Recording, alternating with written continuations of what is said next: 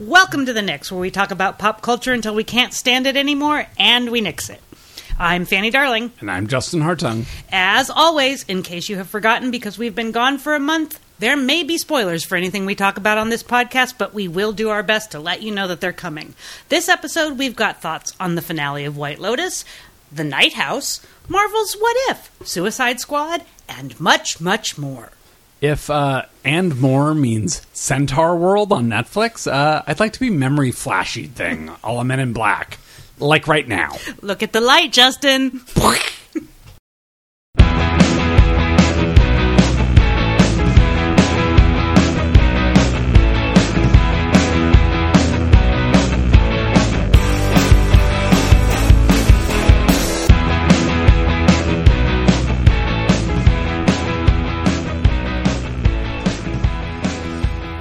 Okay, welcome back, and as always, this is our plea to rate and review us on the podcast app of your choice. I'm going to name them now.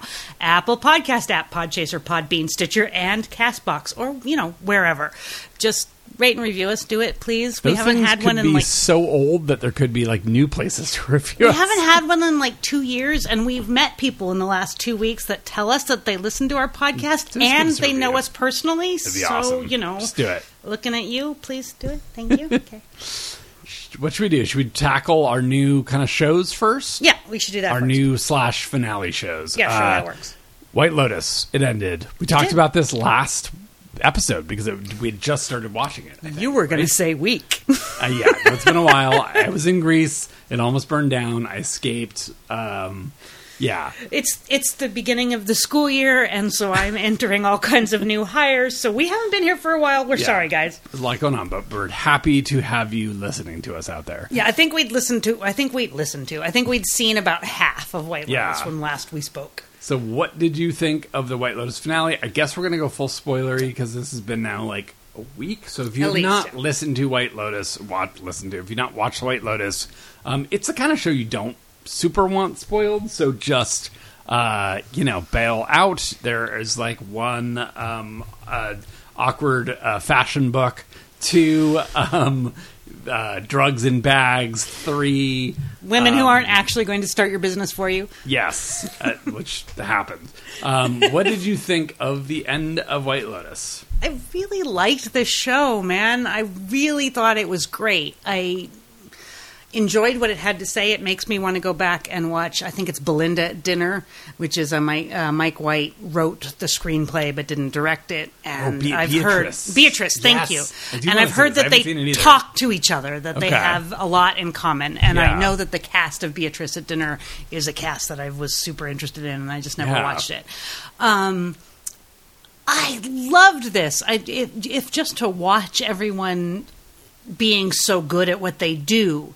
And I thought some of the ending was so poignant and smart and also heartbreaking.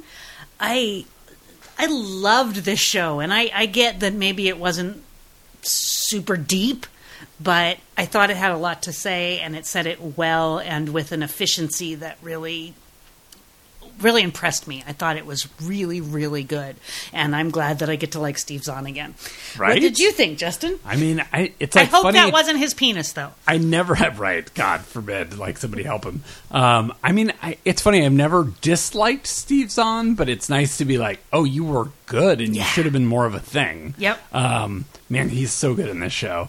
I loved it. Same thing.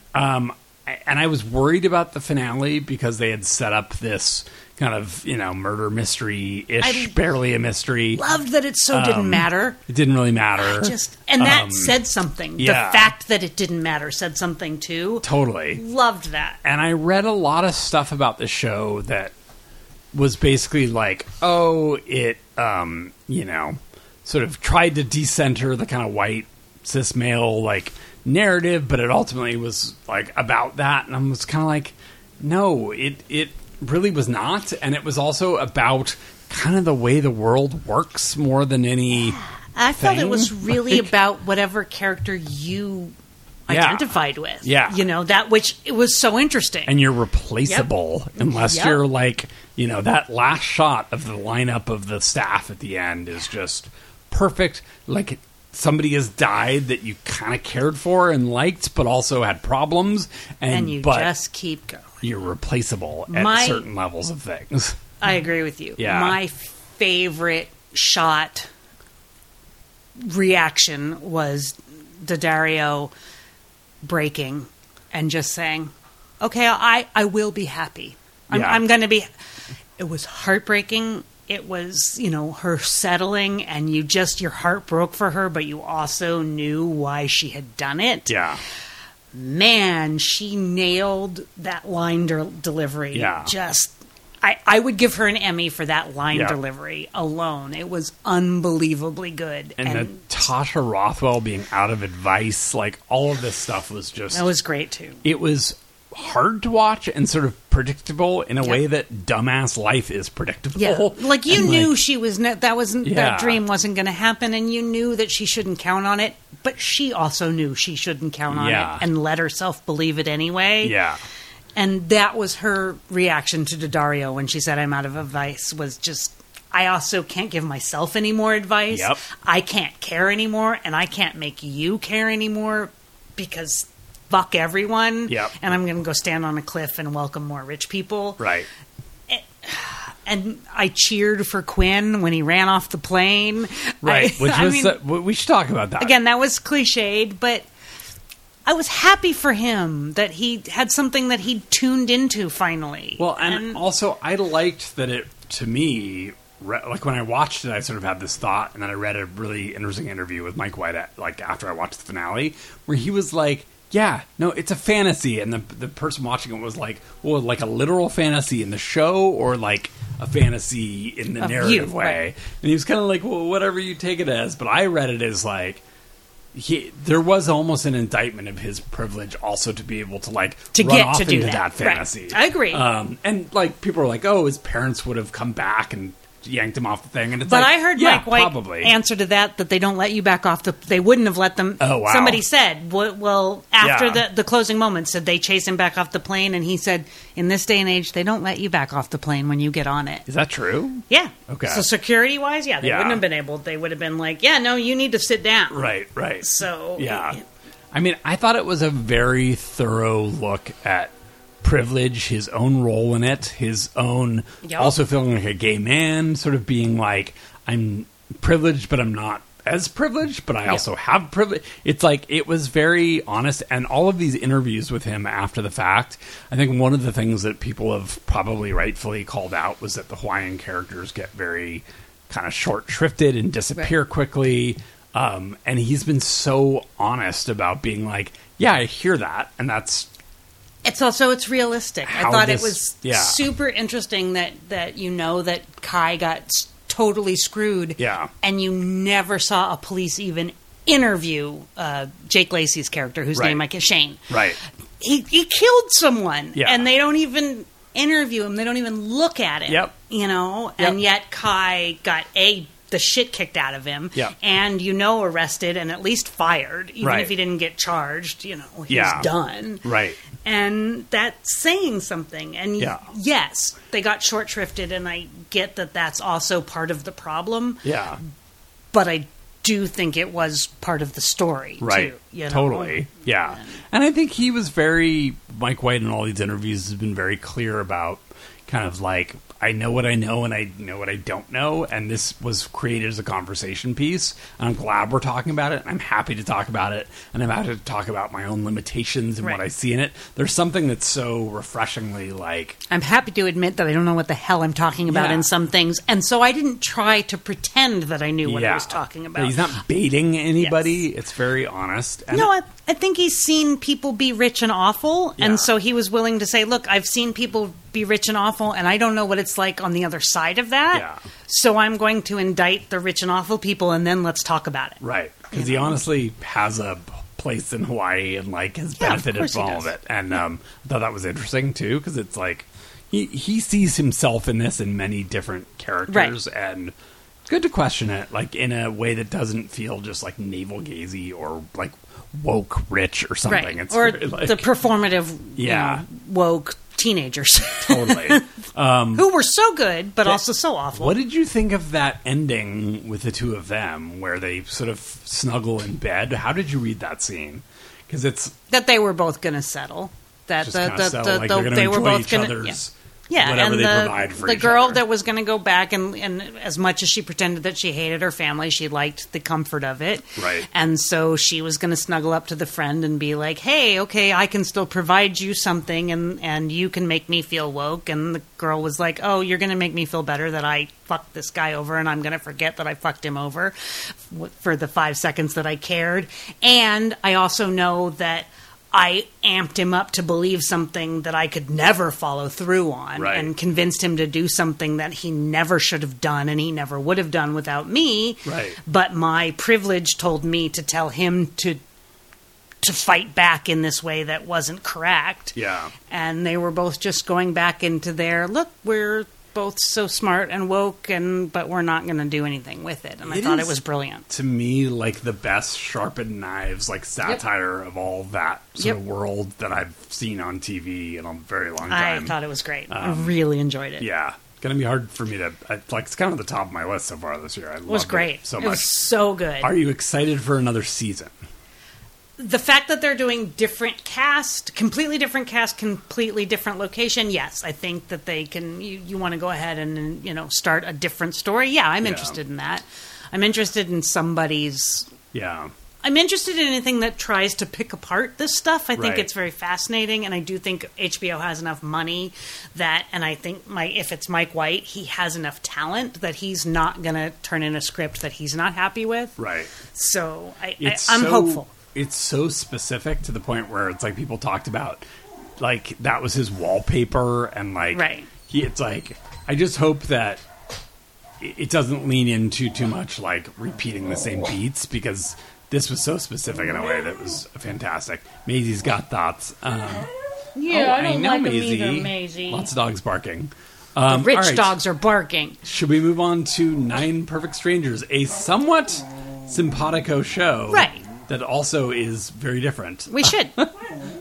This is Nicole Kidman. I know, Maisie. Hi. No, I'm sorry, Maisie May. This is Nicole Kidman. This is Bobby Leanne Cannavale. Moriarty. This is who directed it? It's the Big Little Lies people. It's David E. Kelly is producing, David E. and Kelly. It's based on a Leanne Moriarty book, same as Big Little Lies. Who else is in it?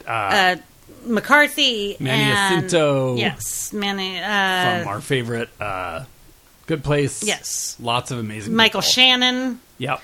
As we talk, Samara Weaving, yes, one of my Samara, favorites from... she's freaking great. Yeah, we've talked about her a lot on Smilf. We love her. She's, again... girlfriend from the first season of The Shy, whose name I am forgetting, but we'll think of.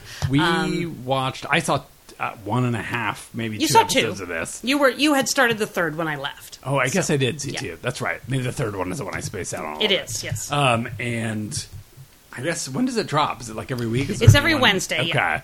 yeah. This is a very... It's funny, so interesting this year with like White Lotus versus this. I mean, I think we can just say this is the bad version of White Lotus. Yes, I feel like we can say that. Apparently the world might not say that, but yeah. It is... Luke Evans? Luke Evans. It's a story about a bunch of, like, lost sort of 9 strangers that are invited to this very magical I'm going to heal you island run by Nicole Kidman doing the strangest Russian. I don't know. Is it Russian? I don't know. Yeah, it's supposed to be Russian. I don't even know that it's like, I don't know what she's doing. No, it is supposed to be Russian. It's terrible. Tiffany Boone as Delilah. Yeah. Also from The Shy, who is really good. just great. Yeah. Regina Hall. Oh my God. I forgot about Regina Hall. Yes. I don't know. I'm going to let you go first because you turned me on to this show. I didn't. I said, had you watched it yet? I mean, it's getting all kinds of, it's buzz because they're desperately trying to make Big Little Lies happen again. And so they said, we have Moriarty and Kidman and Kelly. Let's put them all in a bowl and we'll put this on and make this happen. And this show is not good. This show does not know it's not good, and it doesn't... You and I will quibble about this, but I don't think this show knows that it's camp. I think it's taking itself very seriously. I also think it is beautifully shot and incredibly well acted by most people who aren't Nicole Kidman and her wig and her accent. And it's funny, and it certainly leaves itself on a cliffhanger, so you want to watch the next episode. But I'm going to forget this show the minute it's over. I'm going to watch every single fucking episode of this show, but I'm going to forget about it yesterday. What do you think?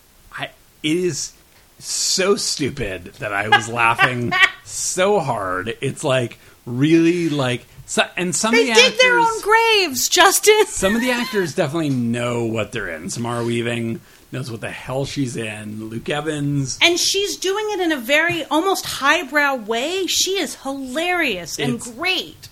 It's so these people know that they're in like a really terrible version of White Lotus, like some of them. But the plot is sort of like, oh, is this going to be like... I kept wondering, like, is this going to get, like, sci-fi or supernatural? But I think it's just a dumb thriller. I mean, it's a thriller. It's not going to be sci-fi. Which I'm a little like, oh, come on, you're not going to go all the way? Because it's so dumb that you want it to be that dumb, and it's not quite that dumb. You want it to be like Devs. Yeah. Yes. You know, they're doing something else with it. It has the stupidness of Devs, so at least go that far, you know. It's basically the back pretentiousness of Devs. When ABC was making Lost, it's like the follow-up show that never took off, but all-star. Beautiful shots of fruits turning into smoothies. There are... Oh my god, the horror smoothies in this show. I mean, they should have just called it horror smoothie or smoothie from hell. I gotta tell you, the first scene where they start handing out the smoothies after they've done the horror smoothie close up,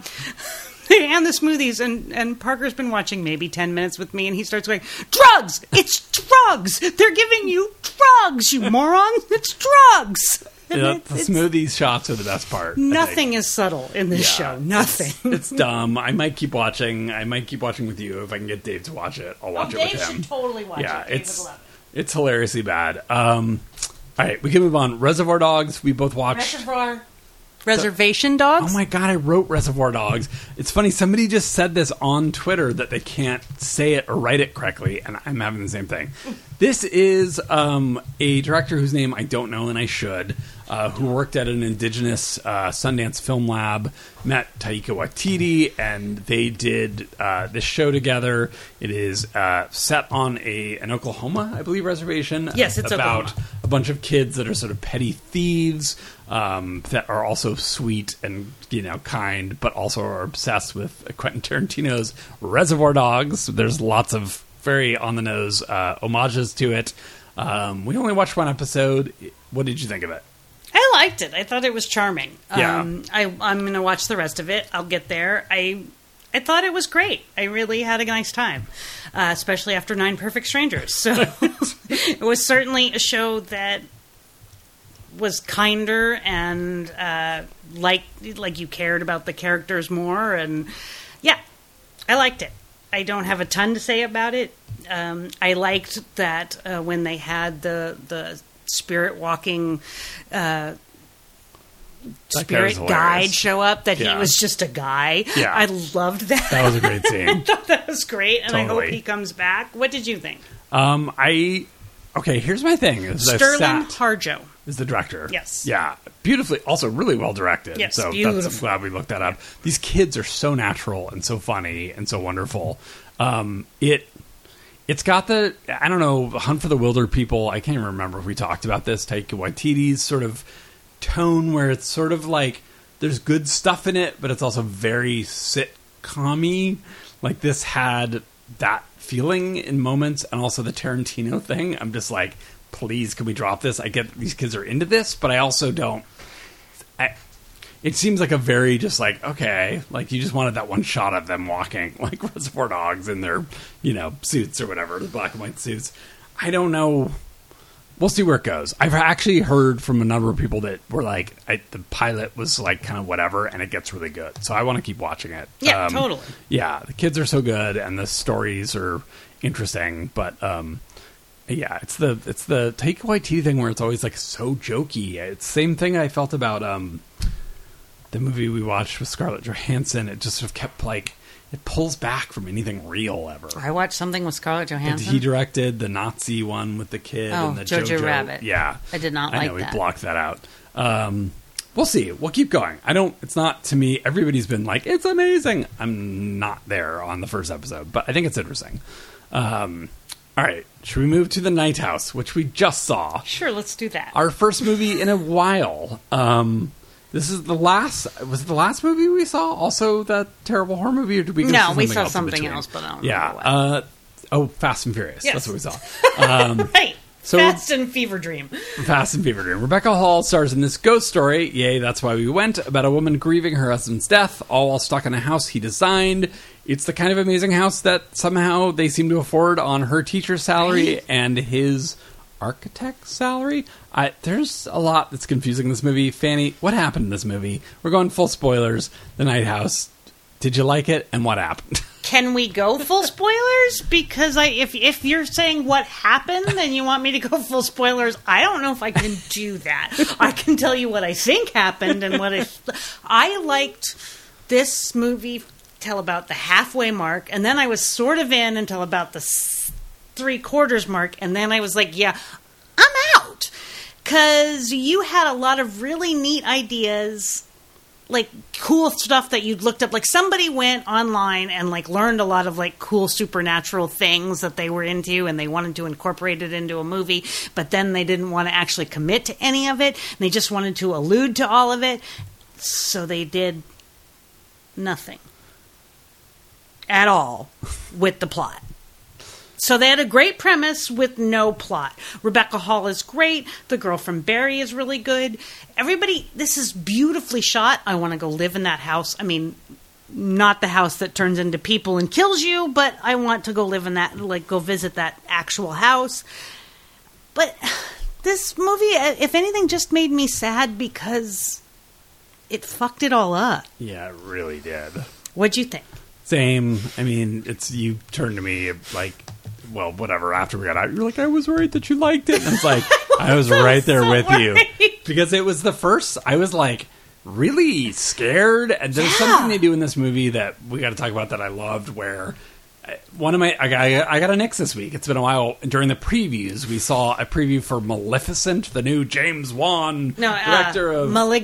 Malignant, what I call it? Malicious? It's Insidious. You called it like Maleficent. Oh my God. Like, all his movies are like terribly wearably. Like they're all like with Diabolical. That's not one, but it should be his next one, right?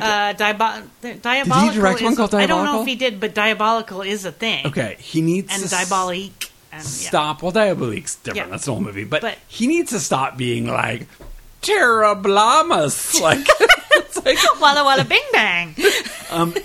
Yeah. So that movie that we saw the preview for had very terrible, obvious computer animated blobs that are not scary, and nobody is scared when something computer animated and shapeshifty goes in the background while our main character is in the front.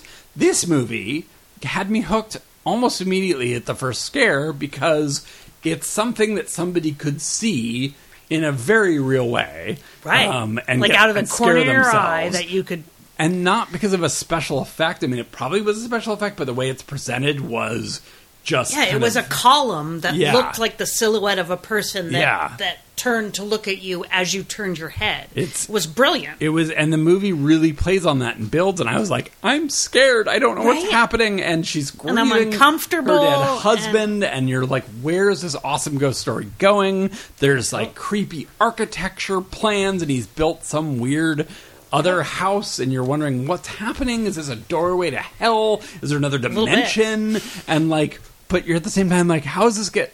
Oh, it's not gonna wrap up anything. It's not going to... There was no walking and talking. Yeah. This movie needed a walk and talk scene so bad, and we got none of it. And you can either be a very arty mood piece. Like, remember even that dumb movie we saw about the woman, like, basically mourning her mom's dementia, and she like ripped it apart at the end. Right. Like, It was a little boring, not a great movie. It was a little Right. overhyped, but that movie at least like was very committed to an emotional idea of like this woman is learning to like get over her fear of her mother's dementia and like rip a new skin open or whatever. Right. Like this movie was like had all these emotional beats about abuse, which it tagged on a demon, which is, and it actually was a demon. Yeah, like, sort of tagged on a demon, but also it was the guy. Yeah, but, no, that wasn't a great message. No, not great. And just like it, if it had been weirder and more abstract, then great. But it was walking the line of like.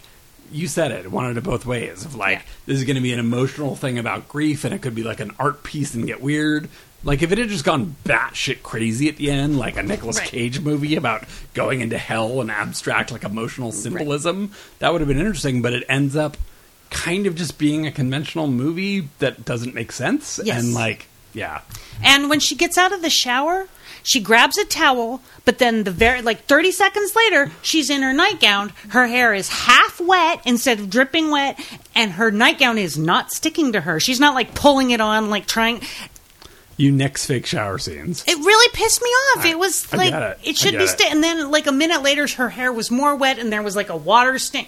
I really made me mad. I also did not enjoy using Richard and Linda Thompson's amazing Calvary Cross, one of my favorite songs, to be a scare tactic. I did not appreciate that. I nix using Richard and Linda Thompson for scare tactics. I love you so much.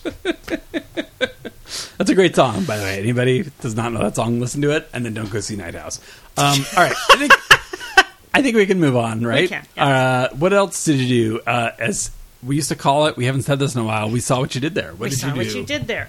Okay, I'm going to start with the big one that everybody's like wondering about what we thought about. Justin didn't watch this, and there's reasons Justin didn't watch this, and I don't want Justin to watch this. So I took the hit, and I watched the comic book movie. I watched 75% of Suicide Squad? The Suicide Squad. The Suicide Squad. Sorry. The Suicide Squad. Not a Suicide Squad, not some Suicide Squad. Here's Suicide Squad. what I'm going to say. The rats are delightful. Idris Elba is hot. I still love Margot Robbie. Viola Davis can do no wrong.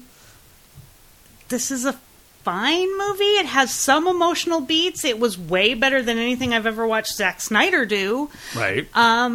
It had some interesting blowy up things. There was a really cool scene where Margot Robbie fought a bunch of people with a javelin, and instead of blood, it was like animated flowers and butterflies flying out of them, and that was kind of cool. And and there's a really great scene where they're all going to come save her, and she's already saved herself, and she comes up behind them, and I loved that trope. But I'll watch the end of it at some point, just so I watch the end of it, and I want to see what happens to the rats. But I want to see what happens to the rats. That's the story of this movie. I care what happens to the rats in this movie more than anything else. How was the starfish monster? Fun? Are you there yet? That's fine. Okay. The shark's sweet. The shark's sweet? The shark is very sweet. Stallone, yeah, I know, but he's friends, hungry. Yeah. He's very sweet, and there's a funny scene where they have to teach him what friends is so he doesn't eat them in their sleep.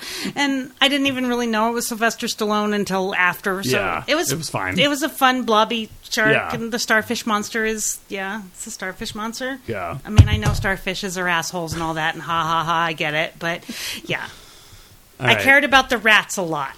And it's disgustingly violent, and I should not watch it. Super violent, and you should definitely not watch it. All right. Fair enough. I'm going back a ways now. Wow. I saw this Zola. Was a while ago. We forgot to talk about this last time, right? I saw Zola. That's a thing that happened. It was supposed to be a way more critic buzzy than it was, and since I've seen it, I now understand why it wasn't. It was fine. Nicholas Braun was great. I love Nicholas Braun. Riley Keough was good. And this is a movie about a Twitter story? Yeah, a Twitter story, like a know. real story about these two strippers that had this like crazy trip down where some of them may or may not have turned a bunch of tricks in a hotel room, and there was a crazy Jamaican pimp. That's it. That's it.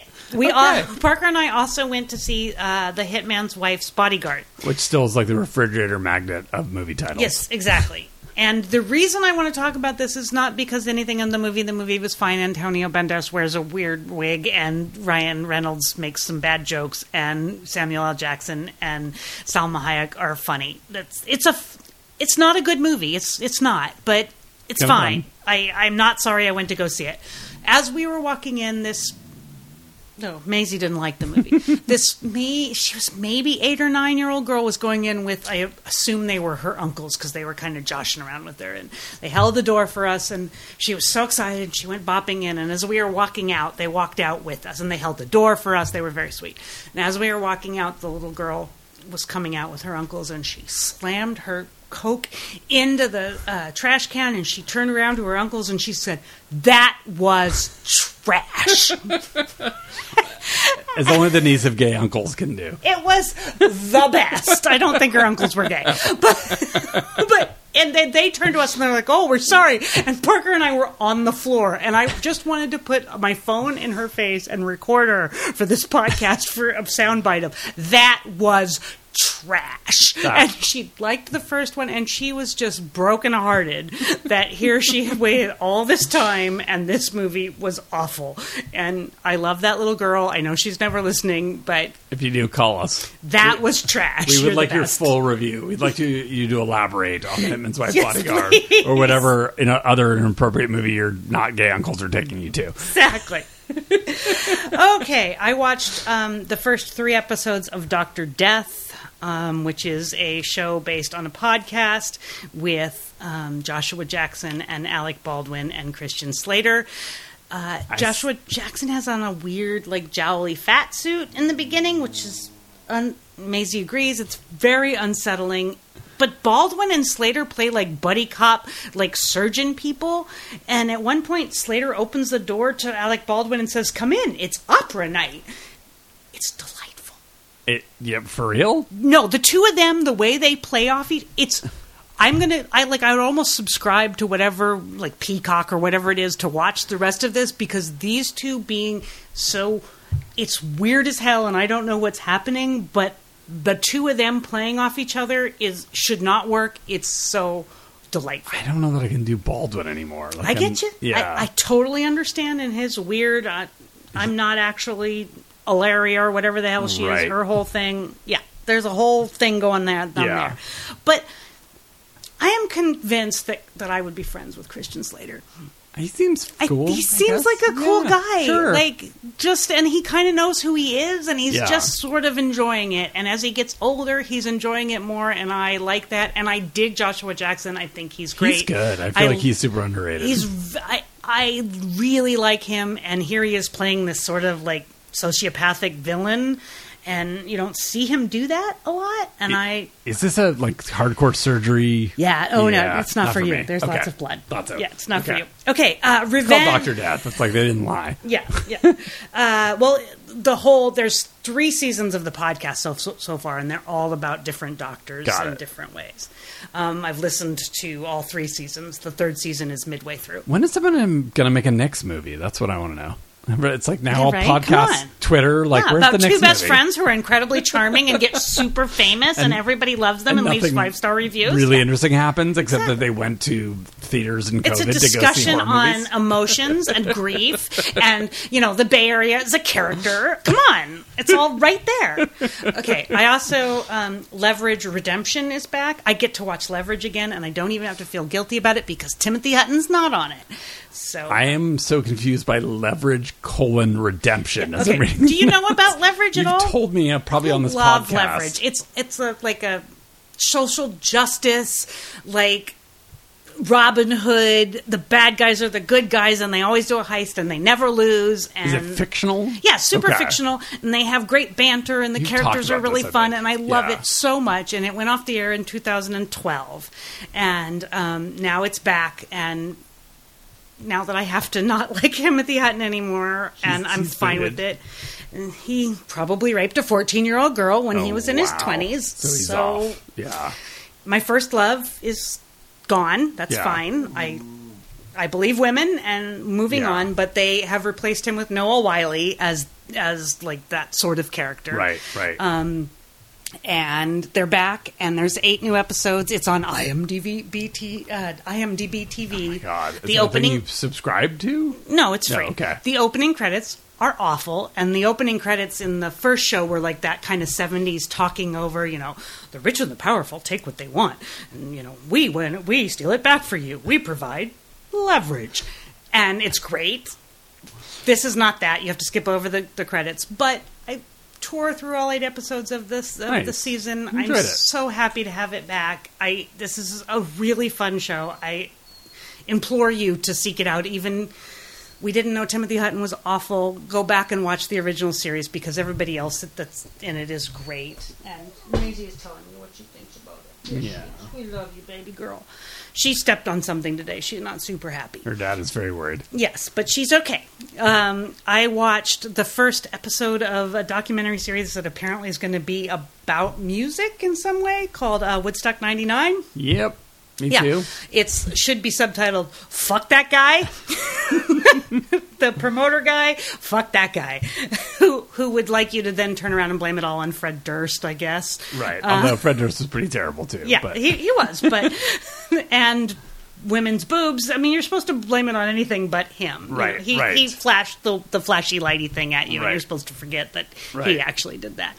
I thought this was so watchable. It was fascinating, and I found it most interesting as a document of that turning point, which I don't think it's like we lived through this, so we didn't really see it in a way. Right. Of like the changing of the guard from like Nirvana to then like whatever Metallica and then to Fred Durst, like that progression of like that was Kid a thing Rock. that seemed to be like the thing that was happening in counterculture, and MTV was like, oh no, Britney Spears, Backstreet Boys, NSYNC. Like it was sort of the changing of the guard of MTV when MTV really was like, no, we're not in the business of like real music stuff. We're in the business of like kids, which there's nothing wrong with. Right. And there's a scene where they're destroying the Backstreet Boys like dolls that are on stage or whatever, like bashing their heads in with a baseball bat. That was like, holy shit, this really ugly changing of the guard musically was like really toxic in a way that I sort of got it, but I didn't really understand like how like all I could think when I watched this show was like, oh my god, these are future fucking January 6th. Like, yeah, these are like the guys that grew up because to Kid Rock, literally Kid Rock, who would have supported this, I believe, supported the January 6th person, was out there, riling them up. It definitely is. It was horrifying. I don't know that to me they made a great case about the. I don't know. Like to me, that ended, and I was kind of like, okay. I mean, horrible shit happened, and especially to women, and it was very underfunded and very underprotected. But I was sort of like, I just didn't. It felt a little like we got a fire festival here thing, but not really. It didn't totally come together for me as a documentary. That's just my take on it. But, that's fine. Yeah. I thought it was fascinating to watch. I watched it. Yeah. I went to see Pig, which is a surprisingly great movie. This is Nicolas Cage and one of the Wolf brothers. I think it's Nat. I can't remember anyway. There's 2 Wolf brothers. I think this is Nat that's in this. And Adam Arkin. And this is about Nicolas Cage. It's also a study in grief. Nicolas Cage is a chef from Portland whose wife has died, so he's gone to total hermit into the woods where he lives with his truffle-seeking pig. His truffle-seeking pig is stolen, and so he goes back into the culinary world of Portland to try and find it, to get it back. This is actually a really good movie, and I recommend it. And there's no like shotgun blast to the face. It's not. It's really there's some Fight Club underground Fight Club thing, which is real weird, but not awful. Yeah. It is touching. It has one of the best Proust's Madeleine moments I've ever seen on film.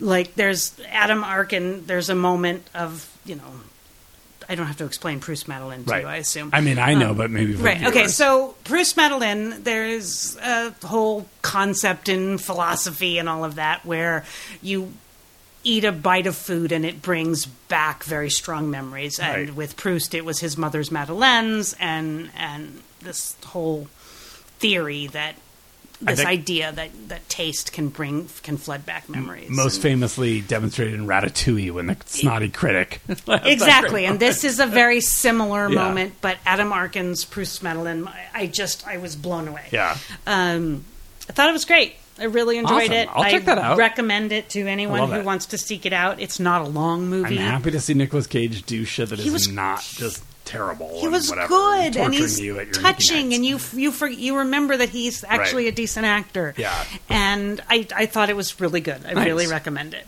I watched American Horror Stories. Make sure you put the S on the end of that, because this is the spin-off of American Horror Story, where every episode is its own encapsulated thing. Right. Yeah, I watched that. It's a thing. It doesn't go completely off the rails. I don't understand Ryan Murphy's obsession with children of famous people.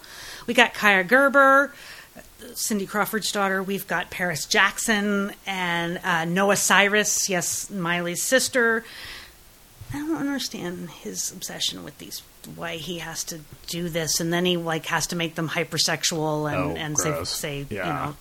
Are Are these related to Yes, the they are- previous stories? They're all related. Well, not all of them, but a lot of them are related to, they live in the same world, and Okay. they refer to American Horror Story. Got it. Does the shortened runtime make it a helps. little more okay, I don't have to care too much? This Yes, will be and over it soon. certainly helps in you're sitting through an hour-long horror story. Right.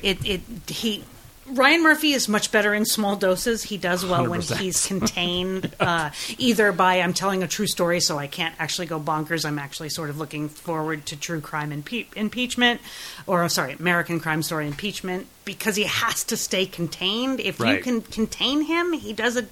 He's okay. I agree. And this Yeah. is the same thing, because he can't go too bonkers because he only has 42 minutes. Yeah. Fine. I'm not going to tell you not to watch it, Yeah. but you also don't go knocking people down to get there. Also too gory for me. Yeah. Death of a Starlet podcast. We're going to go deep into movies Fanny's mother should not have taken her to go see when she was not old enough to see them. Death of a Starlet podcast is, it's also Wondery who does Dr. Death. This is kind of an in-depth dig into Dorothy Stratton's murder. Dorothy Stratton's murder was famously dramatized in Bob Fosse's Star 80 with Right. Eric Roberts and Margot Hemingway, which was released, I believe, in 1983. If you're doing the math, I was 11 and my mother took me to go see. It's also the reason that God love you, Eric Roberts, because you are so fucking talented that I was so traumatized by your portrayal of Peter Snyder or Paul Snyder that I could never see you in a way that wasn't at least 20% icky ever again. So you're a great actor. I'm really proud of you that this is what happened to you. I can never watch you. This movie creeped me out badly. And the podcast is interesting because I knew that Dorothy Stratton had been involved with Peter Bogdanovich. Just sort of tangentially.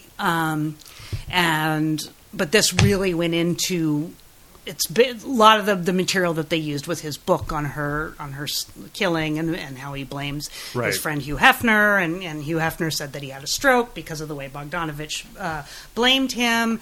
So it was interesting because it pulled up a bunch of stuff that I didn't know aside from being traumatized by seeing this movie when I was 11 years old. It's a good podcast. It's well done. Here's a creepy fact of the week that I don't know if you knew. So, Dorothy Stratton was 20 years old when she died. She was engaged to Peter Bogdanovich, who at the time I believe was 49 years old. Ugh. That was 1980. In 1980, they had sent her young sister Louise, who had been staying with Peter Bogdanovich and Dorothy Stratton, home so that she wouldn't hear about it until she landed. They knew she had died, and they shipped Louise home to Canada, where she was then told of her sister's death. She was 12. Oh, my God. In 1988, when she was 20 years old, and you can do the math, Peter Bogdanovich was 8 years older than he had been there, Do you know who he married? Who? Louise Stratton. Oh, my God. They stayed married for like 12 years. Apparently, they all lived together in a house with the mom of Dorothy and Louise. So that's weird. Yeah, super creepy. That's what I learned that creeped me out. Peter Bogdanovich, you're It's a icky. creep. Yeah, you're icky. That's just... I also listened to another Wondery podcast called The Devil's Candy, which made me say, oh, this is an abridged version of that book that I never read, so I'm going to go read Devil's Candy, which is the book about the, catastrophic making of Bonfire of the Vanities. Right. Because the Julie, I can't remember her last name, something with an S, was given full access. Brian De Palma gave her full access to his set, and she was witness to all of it. I listened to this book. Fascinating, so good. Now, full disclosure, I worked for Brian De Palma, and I do not think fondly of him. So it was very interesting to see him to see this portrayal of him and know, oh yeah, I remember that part. Finally, and, it's sort of... Yeah, because that De Palma documentary definitely did not. Oh, no. And this woman has an affection, and she gives him, she is somewhat sympathetic toward him, but she's also doesn't necessarily cut him any breaks. Right.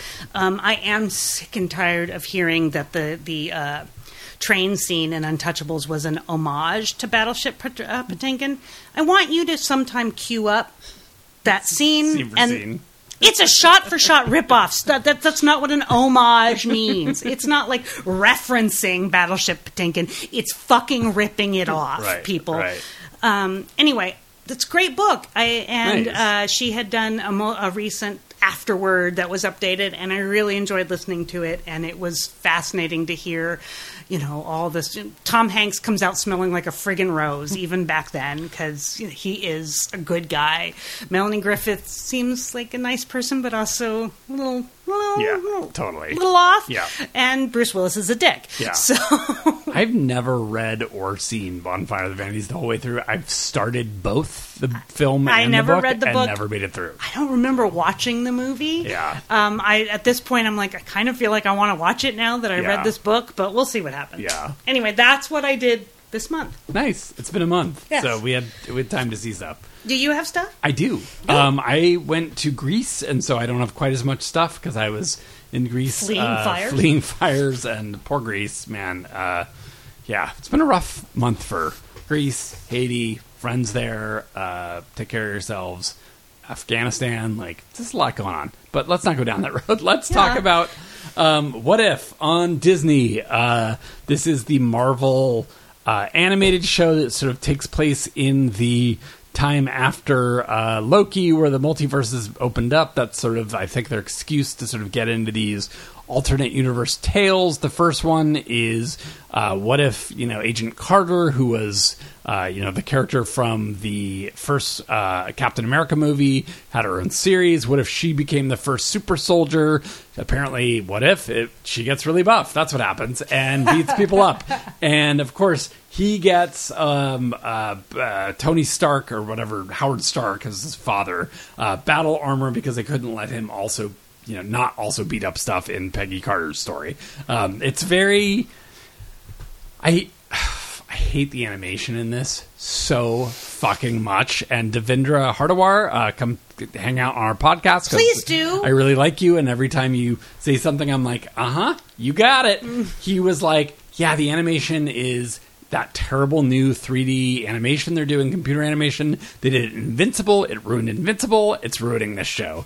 It is very stiff. There's uncanny valley. Nothing moves. There's no fluidity to any of it. Every episode is the same kind of animation. So they were doing multiverses. So they could have done that for one episode, and the next one was totally hand-drawn, and the next one was, stop motion. But no, it's fucking Marvel, so everything is directed by the guy who's directed all the stunt scenes, apparently, for all the movies, and could only work with very stiff animation. I hate the look of the show. It squandered potential. The second episode is what if Black Panther became Star-Lord? I mean, frankly... What? Yes, we'd much rather watch Chadwick Boseman than Chris Pratt be Star-Lord. Well, yeah. But it's all set within a half an hour. And it's basically it's it's funny. It's like, as we've watched these other Marvel shows from the past year, which, we've argued about and quibbled about, all three of those shows were the most like comic books we've seen, because they were half-hour episodes that were like a piece of a story, right, and built to something. This is like and I know the What If comics were like this. They crammed everything. But it's to me, the pacing, it's so unsatisfying. I've only seen 2 episodes. I was like, I love animation. I'm actually pretty bought into the MCU. Like, where did this go wrong? I'm just bummed out. It's with the animation that it went wrong, it sounds like. Yeah, and also the story beats. It's very perfunctory. Everything about it feels very just kind of like, come on, guys. This should have been your chance to take real risks. Like, you've had 3, like, pretty big hits that were kind of not safe, but, like, live action. You built really goodwill towards TV. I guess they didn't know that they were going to be huge hits. That's fair. Yeah. And, like, I think now if they'd made this, and I think there's talk about a second season, like, just fucking loosen up here. Like, this is where you're allowed to do it. Make a weird anime one. Make a weird, like, charcoal sketch one. Like, have fun. Like, the comics themselves look different sometimes issue to fucking issue, and it's frustrating. But, like, that's the wonder of comics, is, like, it looks and feels so different issue to issue. Anyways, rant over. Pray Away. Pray Away, speaking of good things that Ryan Murphy has done, he produced this documentary about gay conversion therapy and people that were in it and escaped it.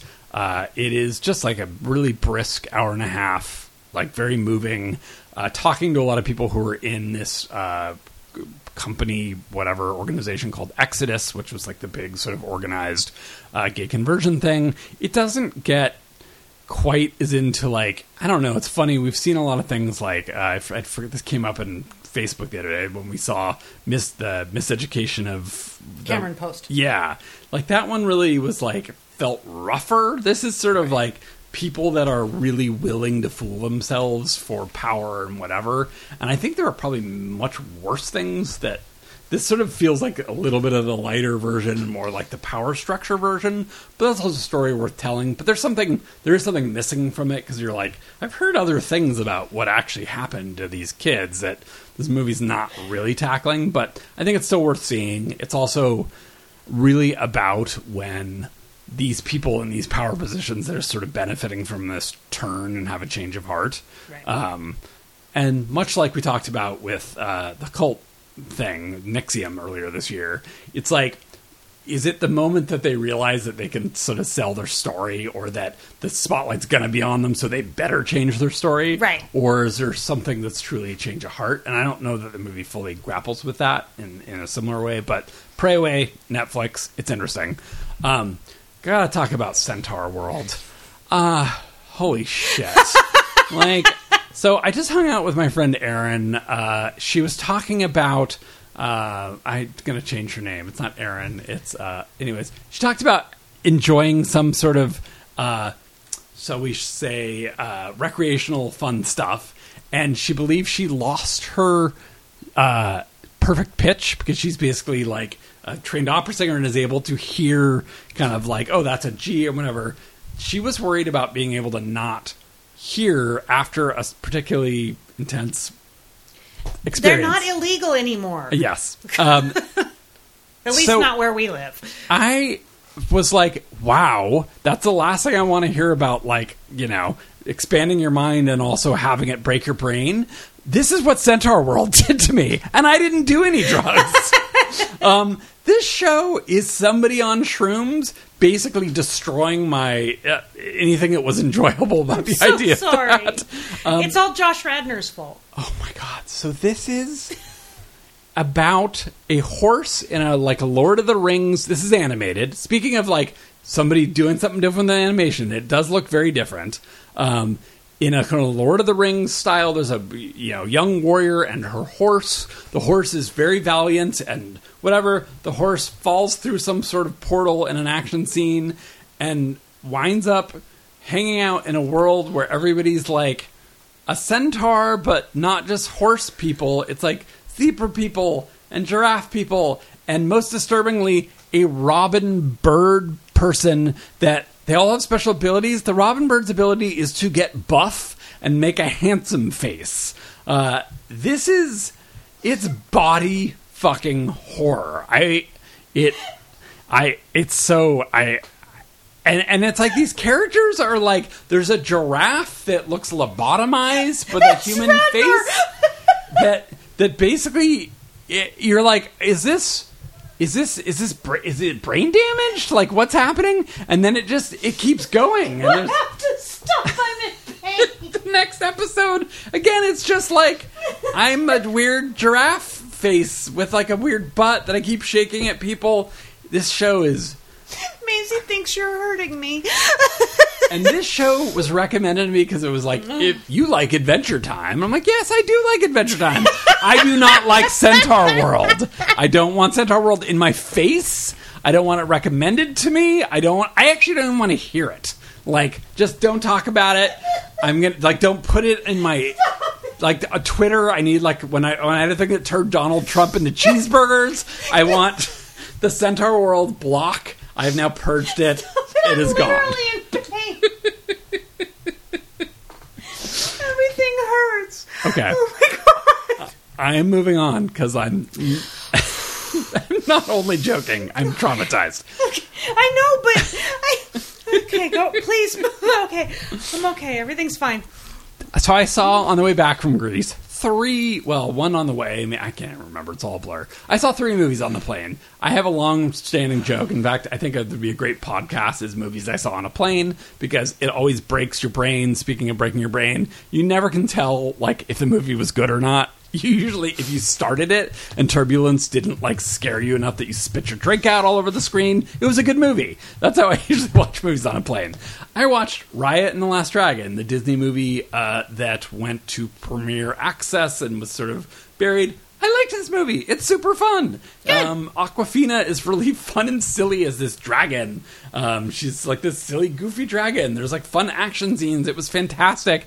This is a fun movie. I don't know whether I was on a plane or whether it was pretty good, but I liked it. Also on a plane, United States versus Billie Holiday, a movie that everybody fucking trashed. It got the worst reviews in the world. Andra Day is Billie Holiday. It's directed by Lee Daniels of Precious, and what's the show about the music industry empire that everybody made fun of? Maisie does not like Lee Daniels.